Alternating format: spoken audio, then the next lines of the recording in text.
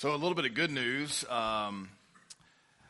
Denton is doing better, getting better. He's been released from physical therapy, and those of you that are wondering if how well he's doing, well, he just informed me a while ago.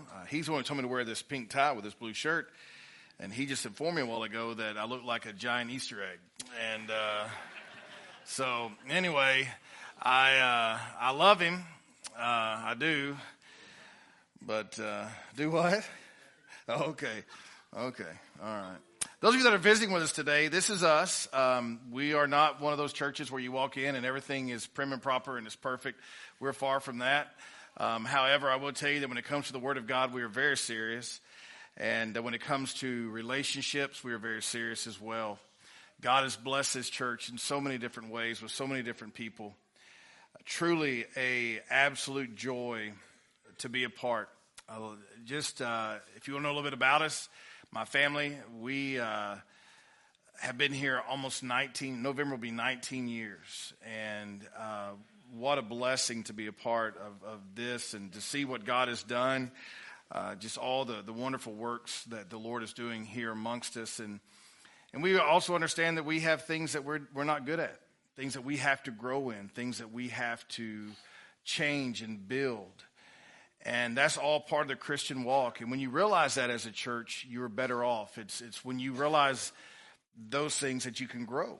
Matter of fact, a dying church is a church that thinks it's got it all together. And that is not us. We can assure you we don't have it all together. But one thing we do know is that God is good all the time. And he takes such good care of us. So this morning we have read up to the point in the book of Esther. We have been reading and we're going forward with it. And here we're going to come to chapter 8. We're going to see some major changes take place. The problem is that if most people don't read past chapter 7. Seriously, like most people when you read the book of Esther, you're like, well, chapter 7's finished. It's done. Haman is dead. And I said Haman because I was jumped on last week for calling him the wrong name by some youth. They're like, VeggieTales doesn't lie. And it said Haman the whole time we watched those videos. So I don't want to go against VeggieTales. So today he will be Haman. And wow, these punk kids down here. It's that Puerto Rican attitude they have. They thought they could just walk up to the preacher and tell him. All right. Y'all need to get in touch with the softer side of your mother instead of your father. I'll tell you that right now. But Haman is dead in chapter 7, and so in our mind, it's over. Can I tell you something? That is the pitfall of most Christians. Once we have a small victory, we think, well, I can relax now. It's done. And what happens is when we relax, that's when Satan really comes to do his work. That's when he comes. He's in attack mode. He is ready because he thinks, or he knows what we're thinking. We're thinking it's done. I deserve a rest. I laugh at the culture that we see today. And I laugh and I cry over it at the same time. Do you realize that a work week up until just a few years ago, it was 6 days, not 5. And it was 10 hours at least, not 8. And it was a Sunday, the only day that people would set aside to be with family and to rest. And yet we gripe and fuss about a 5-day, 40-hour week job that most people today don't even want. You ask the employers, those who own businesses in this church, and they will tell you it is hard to find anyone that wants to work anymore. And we're seeing that now within our Christian walk. We pay the preacher to do that. We pay the youth pastor to do that. We pay others to do those things. I've worked hard at my job. There's nothing I should have to do at church. Yesterday, after we had breakfast here with the men, we had such a good time together. It was, again, just a wonderful, wonderful time. And right after that, some men stayed after, and they went out and they began to work on a deck back here. And they worked on the deck and on the ramp, and they got it finished. Why? Because they realized something. There was work to be done. Our problem in the Christian walk is we have one major victory and then we relax. And the next thing you know, we're back to where we used to be. That's the reason the Christian life is so up and down. We have a victory. Oh, I can celebrate. And in our celebration, we fall. We have to be very careful. There's been a great thing happen. Haman is dead. If you have your Bible, we're not going to read out of Esther at first. We're going to actually read out of Romans chapter 8. Romans chapter 8. If you have your Bible, turn there. I'm going to give you a chance to turn there. And then you folks know what to do after that. Romans chapter 8. If you're new with us, please stand as we read from God's Word once you have it there.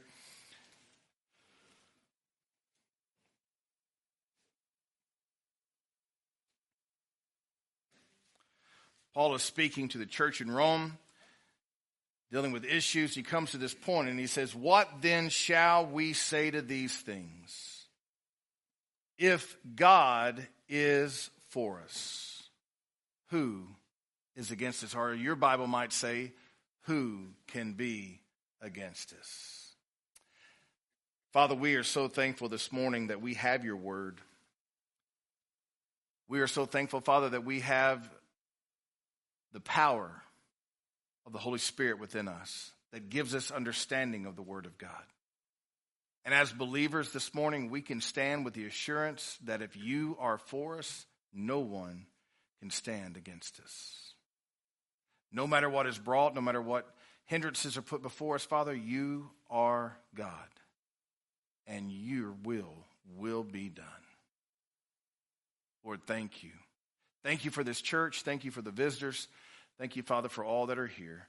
May we walk out of this place understanding that our work in Christ has been finished, but our work as a Christian is never done. Thank you, Lord. In Christ's name I pray. Amen. Yes, the good news for us is that the work in Christ has been finished. On the cross, borrowed tomb, rose again, ascended into heaven. But the work for the Christian is constant. It never ends. It's always moving. And so the title today is that the real work begins. Once we have this victory, once we have something in life that is positive and good, that is not time then to relax. It is not time then to just stop our work and celebrate. But instead, that is when the real work begins. A lot of you understand you've taken over a position, and the person that was ahead of you was someone who nobody cared for, nobody liked. And once that person is removed from that position, a lot of the employees think, whew, finally, he's gone and we can relax. And maybe in your mind you're thinking, I've taken over for a really horrible person, but now I'm here to replace them, so everything will be easier. But the truth is, when you go in and you take over for somebody who hasn't been good, your job is really just beginning. Not only are you a new face, you're a new way of managing things, you're a new way of doing things. You have to bring a positive attitude, and you have to bring positive light to other people. One of the greatest bosses that you can work for is someone who can see the good in you when you cannot. They can see the positive things that you're doing even when you can't.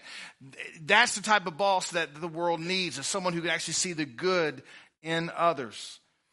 That's when the real work begins. You start building people up. Well, here, Haman is dead. The evil Haman, the one that the world hated, the one that no one wanted around, the one that was just a horrible man. He's wanted all the Jews dead. Well, Haman is dead. He has now been hung on his own gallows. The very things that he was wanting to hang the main Jew, Mordecai, upon. Here we have Haman. He is now dead. He has been hung on his own gallows there. Now the thing is this. For most of us, if you've ever read the book of Esther, you don't remember much past chapter 7 because the foe is dead. But folks, if that's all you read, you have missed out on so much. And in your mind, if one victory in your life is good enough and then you stop, that's the reason that you're not any further in your walk with Christ. Every day should be a victory. Every day should be a victory. Now, because of the work that Esther and Mordecai had done for the people of God and in front of King Ahasuerus, what we find is that they are about to be rewarded. So let's look here, and this is going to be in chapter 8, verses 1 and 2. It says, on that day, King Ahasuerus gave to Queen Esther the house of Haman, the enemy of the Jews. As was custom, if your enemy was defeated, you were allowed to go in and you took over their home, you took over their wealth, you took over their position. Remember, Haman was the second richest person in all the land. He was the second in command. And all that he has, now that he is dead, has been given to the queen. Now listen to what happens. On that day, King Ahasuerus gave to the queen the house of Haman, the enemy of the Jews, and Mordecai came before the king, for Esther had told what he was to her. And the king took off his signet ring, which he had taken from Haman, and gave it to Mordecai, and Esther set Mordecai over the house of Haman. Not only did Haman hang on the gallows that he made for Mordecai, but now Mordecai has inherited, has been given all the wealth of this man. Well, with great wealth comes great responsibility. With great responsibility needs to come integrity. A lot of you in this room, you have been put in a position. You have been put in a position of power, of authority. With that comes great integrity. With that, you must lead people to Christ. If you're a business owner, if you're a manager in a company, your number one job is to be a believer in front of your employees. It's not to just pay them on the day that payday comes. Your number one job as a leader, business owner, manager, whatever it is, your number one job is to see to it that people know Jesus Christ. Because you can bring someone millions of dollars, but if you don't bring them Christ, in the end, their millions and themselves burn for eternity in hell.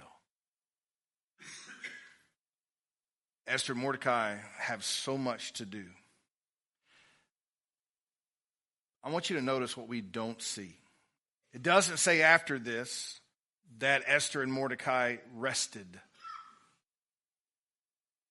It doesn't himself put his stamp of approval on it. Word has gotten out, listen, you are to kill the Jews. So all around the kingdom, all across the known country, the known world at this time, the word has been given, kill these Jews. Now, the problem, though, is in our mind, as we work here, we're thinking, well, yeah, but Haman's dead, the threat's gone. No, you don't understand. There's already been letters sent out. Just because Haman is dead does not mean that the work will not move forward. There's more work to be done. So let's read here in verse 3. It says, Then Esther spoke again to the king. She fell at his feet and wept and pleaded with him to avert the evil plan of Haman the Agagite and the plot that he had devised against the Jews. When the king held out the golden scepter to Esther, Esther rose and stood before the king, and she said, If it pleases the king, and if I have found favor in his sight, and if the thing seems right before the king, and I am pleasing in his eyes, let an order be written to revoke the letters devised by Haman the Agagite, the son of Hammedatha, which he wrote to destroy the Jews who are in all provinces of the king. For how can I bear to see the calamity that is coming to my people? Excuse me, or how can I bear to see the destruction of my kindred? The king of Syria said to Queen Esther and to Mordecai the Jew, Behold, I have given Esther the house of Haman, and they have hanged him on the gallows because he intended to lay hands on the Jews. But you may write as you please with regard to the Jews in the name of the king, and seal it with the king's ring. For an edict written in the name of the king and sealed with the king's ring cannot be revoked. What happens here is that Esther did not rest once she got position. But instead she used the position, Mordecai used the position to save the people. Some of you at your job, there are people that look up to you. They look up to you because you're different. They look up to you because you don't go and cuss and scream and yell and holler. A lot of you teachers have learned that the worst place that a teacher can find themselves is in the teacher's workroom. Like, you have figured this out. Like, I do not need to go in that room. A lot of you nurses know I don't need to go to that break room in there because, man, there's no telling what's going to be said. And so you just have figured out, I need to stay to myself. I need to do my thing. I need to be who God has called me to be. I need to be a good teacher. Besides, let me ask you a question. What good does it do to gripe about your situation? Honestly, does it really make you feel better? Oh, come on. Let's talk about this for a minute. For a brief moment, it feels really good to just, I can't believe this is this way. Because what happens, those who agree with you do what? They start doing the same thing, and now in your mind, yeah, they should listen to us. But then you realize nothing has changed. All I've done is gripe. Those of you who have found that God has put you in a position, that God has put you in a place, and you're called to be different, people are going to look to you, look up to you, seek you out when they're hurting, seek you out when things. Your job and my job is never finished. Someone is always, always watching.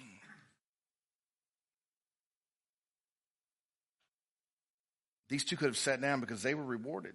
They had all they needed. One of the challenges yesterday that was given to us at the men's breakfast was a challenge of giving.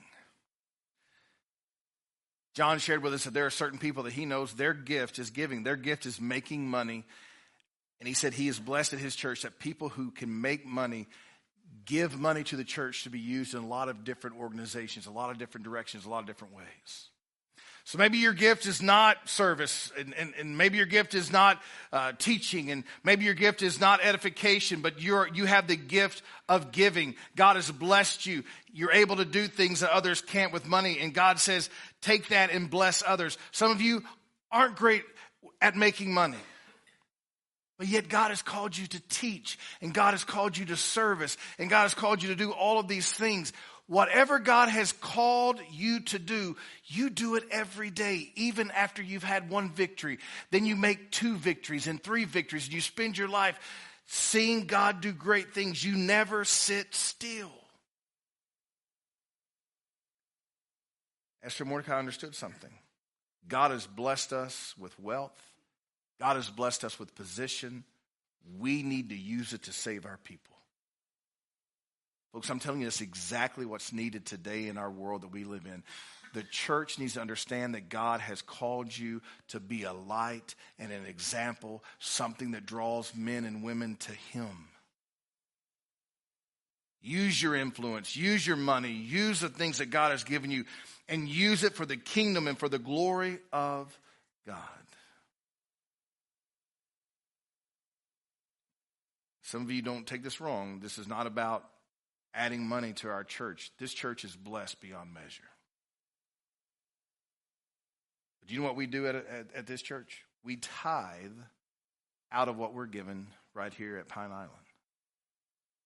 We send at least 10% of what comes in out the door. Because we understand that our job is never finished. There's not just work to be done here in Pine Island and in Waller County. It's not just to be done around us in the counties that surround us, but it's to be done throughout the world. That's why we have money going to Africa. That's why we have money going to New York. That's why we have money going all around Nicaragua, down to Guatemala. We have money that goes everywhere. Why? Because the job is never finished. And God has blessed His church. Therefore, we are to be responsible and bless others with what we've been given. These two are now wealthy. They don't let their wealth get in the way. They have a job to do. So she goes before the king, and the king does something amazing. Let's look at this. It says the king's scribes were summoned in verse 9 at that time. In the 3rd month, which is the month of 7, on the 23rd day, an edict was written according to all that Mordecai commanded concerning the Jews to the satraps and the governors and the officials of the provinces from India to Ethiopia. Folks, this is a huge area. 127 provinces, to each province in its own script, and to each people in its own language, and also to the Jews in their script and in their language. And he wrote in the king's name and sealed it with the king's signet ring. Then he sent the letters by mounted couriers riding on swift horses, the original Pony Express. Is that not cool? They're headed out. They're moving on. It says here they were riding on swift horses that were used in the king's service, bred from the royal stud, saying that the king allowed the Jews who were in every city to gather and defend their lives, to destroy, to kill, and to annihilate any armed force of any people or province that might attack them, children and women included, and to plunder their goods. And on one day, throughout all the province of King Ahasuerus, on the 13th day of the 12th month, which is the month of Adar, a copy of what was written was to be issued as a decree in every province, being publicly displayed to all peoples, and the Jews were to be ready on that day to take vengeance on their enemies. So the couriers, mounted on their swift horses that were used in the king's service, rode out hurriedly, urged by the king's command, and the decree was issued in Susa, the citadel. Here we have a picture. The job is still to work, but then God provides what is needed. You hear me? God provides what is needed. Here, the word has to get out. It's got to get out fast. The king says, use mine.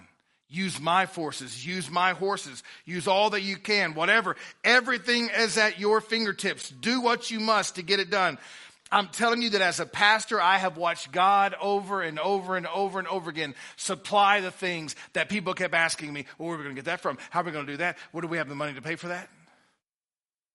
My favorite part as a pastor is always looking at people who have very little faith when others have great faith. And when God wins, I love watching people go, how did that happen? Like some people believed. I always go back to this building back here. Folks, we used to stuff right next door. I don't know if y'all know how small this room is over here. It's little bitty. We used to stuff well over 100 people over there to eat. Are you talking about close?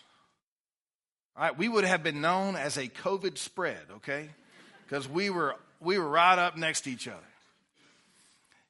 Over here, we are blessed to have the tables moved out. You can sit and be comfortable. But we just set all these people, and somebody said, we got to build a building. And automatically, the naysayers, y'all know what the naysayers are, right? You don't know, well, I'm going to help you out, little buddy. A naysayer is somebody who says, we can't do that. We don't have the money. Of course, most naysayers have no clue what's really happening at church. That's the only thing they know how to do. Anybody ever met a naysayer?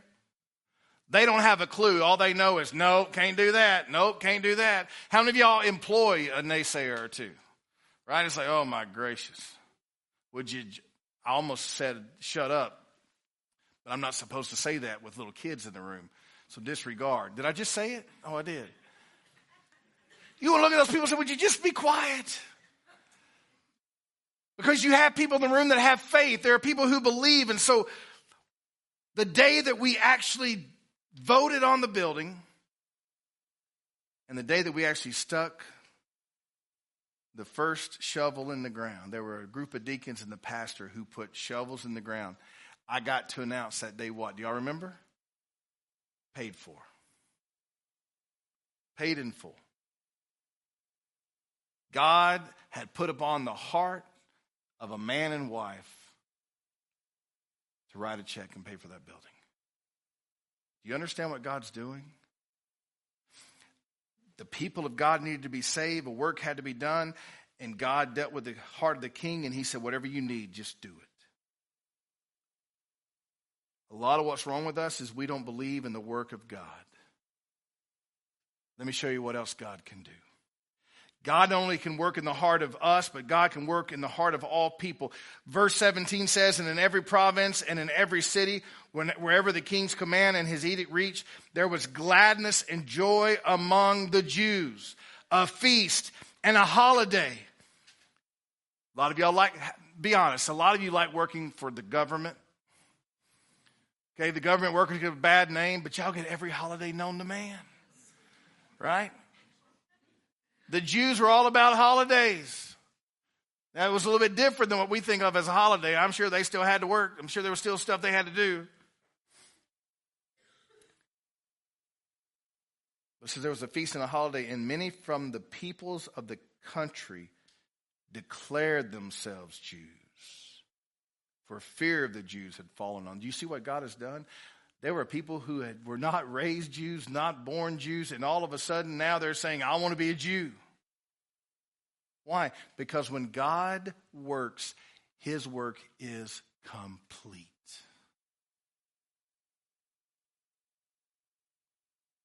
There was great fear, and many became followers of God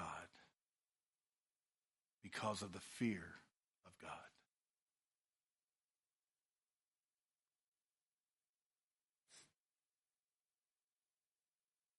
Napoleon once remarked that God was always on the side of the largest army. And if he was right, these Jews have no chance. But aren't you thankful that God is part of the army? He's the main leader. Chapter 9, verse 1. I want you to turn there and listen to what happens. Remember what we read earlier? We said, what then shall we say to those things? If God is for us, who can be against us? Chapter 9 brings victory.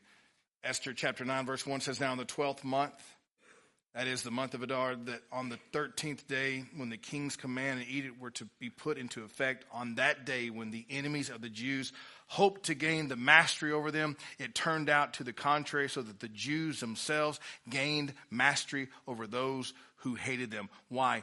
Because Napoleon was wrong. God is always on the side of those who love him. Size doesn't matter. If God be for us, who can be against us? Some of you are so often just steps from victory. But you've had a win in a battle, so you're just, well, I'm relaxed. I've won a battle. Folks, it is a war, not a battle. Our Christian walk is a war.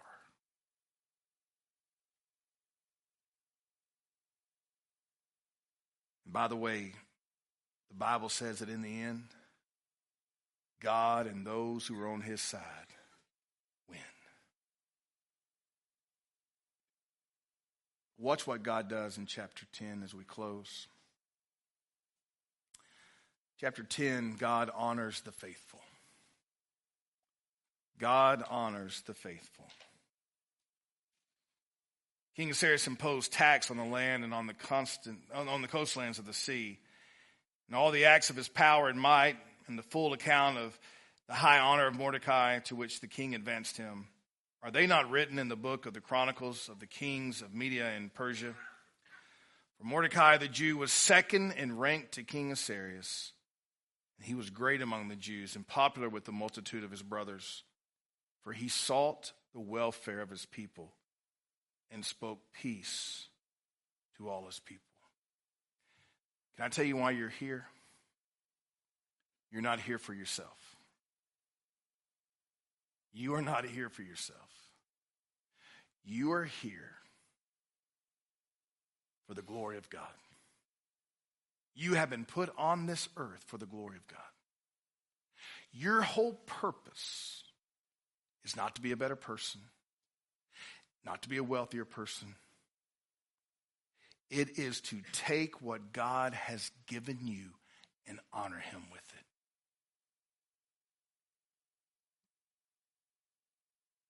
We struggle because we have made life about us. The church, and I don't want this to come across ugly, but so many in the church have a consumer attitude. What can you give me? Folks, the church is about a community coming together that loves God above all things, and they work together. They all jump in together and they all do their part, and people are saying, what can I do? What else can I do? What can I do next? What else is there? And people are like, but if I do that, I'll get wore out. No, you won't, because God will give those who love him strength for the day.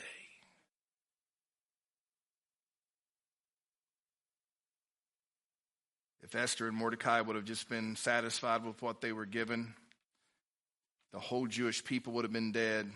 But hey, who cares? Mordecai and Esther would have been wealthy, rich.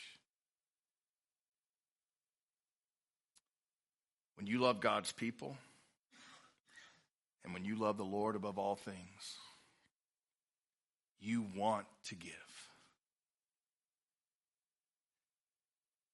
I want to share this real quick again. Something very simple. It may not mean a whole lot to some of you, but it means the world to me. There are ladies who come to this church on Wednesday afternoon, about 2 hours before dinner. The first thing they do is they come in and they ask, is the sanctuary unlocked? We come over, we get the sanctuary unlocked. They flip on the lights and they go row by row, just chair by chair. And they make sure that all the paperwork that's in the back of those chairs is all full, that pens and pencils are in there, that somebody is doing. See, it's little things that nobody thinks about. It's those things that people don't think about that are important. I have a man who comes up and on Saturday, and a lot of times he and his wife come, they'll make sure the flowers out here are beautiful on this side, and they blow off all the sidewalks so that you don't have to come in and wade yourself through leaves and debris. They blow all that off. And then he shows back up early on Sunday morning and he unlocks all the gates. I love that. Whoever that is. Is that yours? I love it.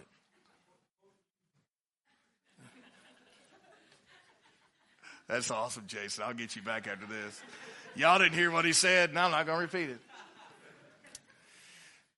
But I want you to know there is so much. The kitchen ladies, do you know how much? Get this. How many of y'all enjoy the meal on Wednesday night? Right? Isn't that awesome? Do you know how much we pay those ladies to do that? Absolutely nothing. That is their gift. It's the gift of service. And they love it. Matter of fact, it blows my mind. If there's a low Wednesday, Donna Bond is depressed. She's like, I only got to cook for 65 people. The rest of her crew is going, thank you, God. It was just 65. Donna's like, can we get 100? Can we get 200? Brother Tom, can we build? She's always after me. Can we build a bigger building? Told y'all. But when your heart is a heart of service and you find what you're good at, you don't want to quit. I have watched my wife for years. God, what are you calling me to do? What am I supposed to do? I'm going to tell y'all something. My wife is where she's supposed to be. If you ever want to know how to help your little ones, talk to my wife. That is her gift. Rosemary, she believes and has learned so much from you. You have no idea what all my wife's learned from you. She loves you to pieces. But I have watched these ladies, and I know their boss, and she's like, I don't even worry about down there. We need to talk. But I'm telling you, when you know what you're good at, you just go. You don't ask for recognition. You don't ask for any sort of compensation. You just do it because that's the heart that God has given you. There are others in this room who come to my wife every time there's an event with our youth. What can we pay? Are there any kids that cannot afford? How much do you need? Then they keep coming back. Is that enough? Did I give you enough? Why? Because this church understands the only way to press forward is to never be still. Yes, we're to be still and listen and know that he is God. I get all that. And believe me, I do. But when it comes to the work, there is so much work to be done. If you're looking for a place to fit in and to work, keep coming to Pine Island. Find out what we're about. If you're looking for a place that loves the Lord and loves his word, you're going to find it right here at Pine Island. Now, if you're looking for a perfect church, that's going to come when we're all dead and we're with the Lord. And if you're looking for a goofy preacher who apparently picks too much on the youth pastor, you have found the right place. But aren't you thankful that God has made us family? Let's stand together. Father, this morning we confess to you that there is still work to be done. And so many, unfortunately, especially as we get older, we kind of think, well, I'm done. Let's let somebody else do it. But those that I spoke of this morning, almost all of them are above the age of 70. And most of them are probably closer to the age of 85. The reality of it is that we have so many people giving so much, but there's still so much more work to be done.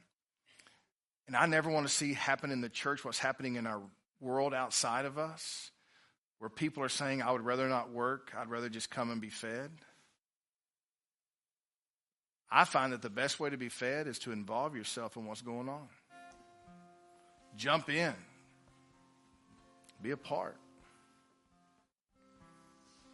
So, Father, just use us here to glorify you. Those business owners, those managers, those people in position, God, may they realize that you have given them that not just for money, not just for livelihood. God, you've given it to them because they have a spiritual position. And their responsibility is to bring people to you. Father, thank you. Thank you for loving us. Thank you for your Son, Jesus Christ, in whose name we pray. Amen.